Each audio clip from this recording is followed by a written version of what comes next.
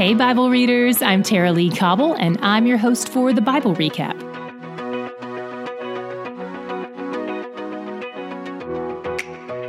If you have ever wanted to go to Israel and you want to go with me for free, stick around after today's episode for more info on how you can win a trip. Welcome to February's bonus episode. We're aiming to do an episode like this at the end of each month, offering some reflections and some corrections. Let's start with reflections, looking back at all we've covered so far. The Bible is one unified story. It's the story of a family, and it all starts in Genesis. God set out to build a relationship with this family, but things went terribly wrong when they fractured the relationship through sin. But their sin didn't surprise God. He already had a plan in place to restore this relationship even before it was broken, and He continues working out that plan immediately, undeterred and unhindered by their rebellion. He sets apart a man named Abraham to be the patriarch of the family, and He gives this family a name, the Israelites. They're a bunch of busted people who lie, cheat, and steal. God blesses them despite their sin, but it still has its consequences. One of the long storylines of consequence is of the 400 years they spent enslaved in Egypt. That all started because one brother, Joseph, was a bit of a show-off, so his older brothers were jealous and sold him into slavery. But God responded to their sin with rescue. He sent a murderer named Moses to demonstrate his power to the Egyptian Pharaoh, who was not impressed. Eventually, after 10 rounds of power displays that culminate in the death of the firstborn of all of Egypt, Pharaoh agrees to let the Israelite slaves go. They flee to the desert led by God and His servant Moses. God gives them the basic rules of how to have a stable society since they're new to all of that and have only ever known slavery under a cruel dictator. They've never seen good leadership demonstrated. They're a bunch of uncivilized, ungrateful people who don't really know God or Moses, and they're not keen on obeying either of them. And we haven't gotten to this yet, but I've hinted at it. Their rebellion lands them a 40-year sentence in the desert wilderness. But they're not alone. In the midst of their sin and stubbornness and foolishness, God knows that what their hearts need is Him. So He sets up camp among them in the desert and gives them the basic rules of how to interact with a holy God when you're a busted sinner. He sets up a team of people to help mediate this relationship, making sure everything goes as He commands it, the Levites. There are a lot of details involved in all of it, but it just goes to show the great lengths God will go to in order to bridge the gap created by fallen humanity's sin. And this isn't even close to being the greatest length He will go to. This is setting us up for the greatest sacrifice of all, the once and final sacrifice of Christ on the cross, which is the only way any human can be restored to God for all time. We'll continue with this family as we keep reading in Numbers, and soon they'll get to the land God has promised to give this family. Good things are ahead, even though we'll hit some rough patches along the way. Stay tuned. Now let's talk about February's corrections, things I've done wrong or things I just wish I'd done differently. First, I want to apologize for not delving into the slavery conversation at greater length. I had it written into the script once, but since I'd already touched on it briefly on day 30, I edited it out from other days when the reading covered it for fear of taking up too much time or being too repetitive. But it's an important conversation, both theologically and emotionally, and it's an especially confusing one, so I wish I had spent more time on it. I want to cover a few basic things here, and then we'll also be linking you to a short video in the show notes. It's a 2-minute message from Mike Johnny, who is on D Group's prayer and advisory board, and I think you'll find it really helpful. As we talked about on day 30, what we think of when we hear the word slaves is entirely different from what was meant by the word slaves in Israelite culture. In fact, I've heard Caucasians say things like, the Bible doesn't ever say slavery was so bad, so what's the big deal?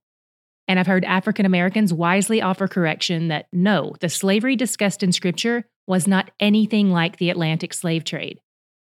What America and Great Britain have put people through is inhumane and wicked. But what was happening in this ancient Jewish culture was actually helpful to society at large and to individual humans as well. The two scenarios are not comparable. For the sake of clarity here, I will refer to the Atlantic slave trade as slavery and the ancient Jewish slave agreements as debtorship, because that's what this was, people aiming to pay off debt. So let's talk a little bit about their society and what God was doing in it. When God sets out these rules to begin with, He's not telling them how to have a perfect society. These aren't ideal scenarios He's setting out. He's giving just enough of a basis for them to be established as a functional society, then He continues giving them direction over time. Not only do most organized societies work this way, building a constitution of sorts, then adding some amendments and laws over time. But God does this with us individually too. He gives us new and bigger steps of obedience along the way, refining us as He conforms us to His image.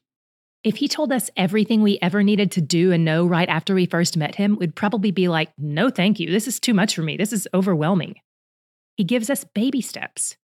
The Israelites just met Him, and He's got to build their society from the ground up. So He starts with the major things that will just keep peace. And as we've seen, they could barely even handle those. He builds out these laws more over time, unpacking specific applications anytime their society is struggling in a particular area and needs things explained further. This is called progressive revelation, and it happens throughout Scripture. And in the New Testament, we see Jesus digging in a little deeper on a lot of the commandments as well. So be patient with Scripture as it tells us the story.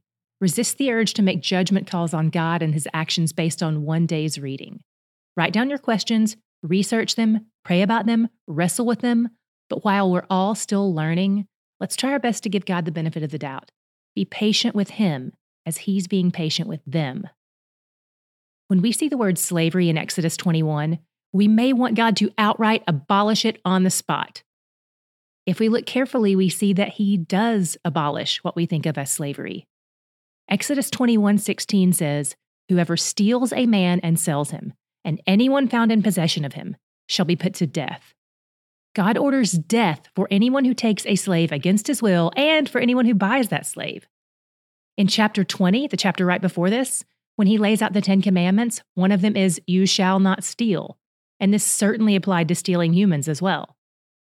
Not long after this, in Leviticus 19:18, He says, "You shall love your neighbor as yourself." He's developing their culture bit by bit, doubling down on laws they seem to really struggle with as He sees them struggling, and then driving those laws to the heart, from do not steal to love.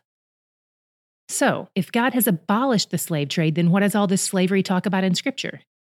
This is what we're calling debtorship for the sake of clarity in this conversation. Scripture calls it slavery, but we have to use a different word because that word is throwing us off. When it comes to Scripture, we have to adjust our meaning of the word slave to fit the context of what it meant in that society. Here's another example. Just like the word gay meant something different in the 1800s, we have to adjust our understanding based on when the term was being used. We can't overlay our modern experience of slavery on this culture, because slavery meant something entirely different back then, and these debtorship agreements were formative to their culture, not destructive. It was a way to pay off actual debt. It was a voluntary agreement, and it was for a prearranged period of time, and never for more than 7 years, unless the debtor decided on his own that he wanted to stay with his master. If he did, they would pierce his ear as a mark of agreement between the two of them. This kind of debtor agreement was not forced labor. It was intended to help the poor get out of poverty, so it was even viewed as generous. Not only that, but God calls the masters to treat them with care. He forbids them from beating the debtors, and He commands that they be treated with respect. As we've seen repeatedly, God is attentive to the poor, the have-nots, the outcast. If you look carefully through the lens of this culture's language instead of our own lens, you'll see that care and concern showing up here too. I hope that's helpful. Another thing I wish I'd unpacked with a little more detail was from our conversation on day 37. Here's what I said there. While God never denies that other gods exist, and in fact, He seems to indicate that they do exist, He continues to point out that Israel's loyalty must be to Him. He is the one true God. We're going to cover this topic a bit more in one of our March episodes, but for now, we're going to link you to 2 helpful resources in the show notes that explain this in great detail. They're really helpful, and I think you'll enjoy them even if this wasn't a point of confusion for you. Finally, on day 44, we read Leviticus 1-4, which dealt a lot with offerings and sacrifices.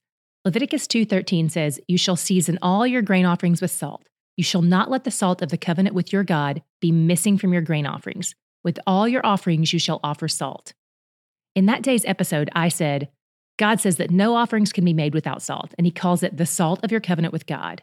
Salt implies preservation, so bringing salt with these offerings is a way of remembering and preserving the covenant with God. Most of the Jewish commentaries I consulted did say this salt offering was commanded across all the offerings, but it's not entirely clear in the text. So I just wanted to put an asterisk by that and say it's possible or likely that no offerings can be made without salt, but it's also possible that might only apply to the grain offering. So I wanted to add some level of uncertainty to my statement there, since neither I nor the people who wrote the Hebrew commentaries were there to see exactly how this unfolded. As of the date of this recording, which is February 20th, these are all the applicable corrections. Any mistakes I make between now and the end of the month will appear in the March Reflections and Corrections episode. Okay, that's all for our February RNC bonus episode. I'm so grateful I get to read through scripture with you this year. I'm learning so much. I'm getting to make new notes in my Bible and mark through some old notes that I've since learned are wrong. I love it. I never want to stop learning who He is, because He's where the joy is. One of my favorite things to do is lead teaching tours of Israel, and it's about to get even better because now I'm partnering with Hope Media Group and its ministries, including waynation.com, to give you a chance to join me on one of these trips for free. To find out more, click the link in today's show notes or text the word TRIP to 67101.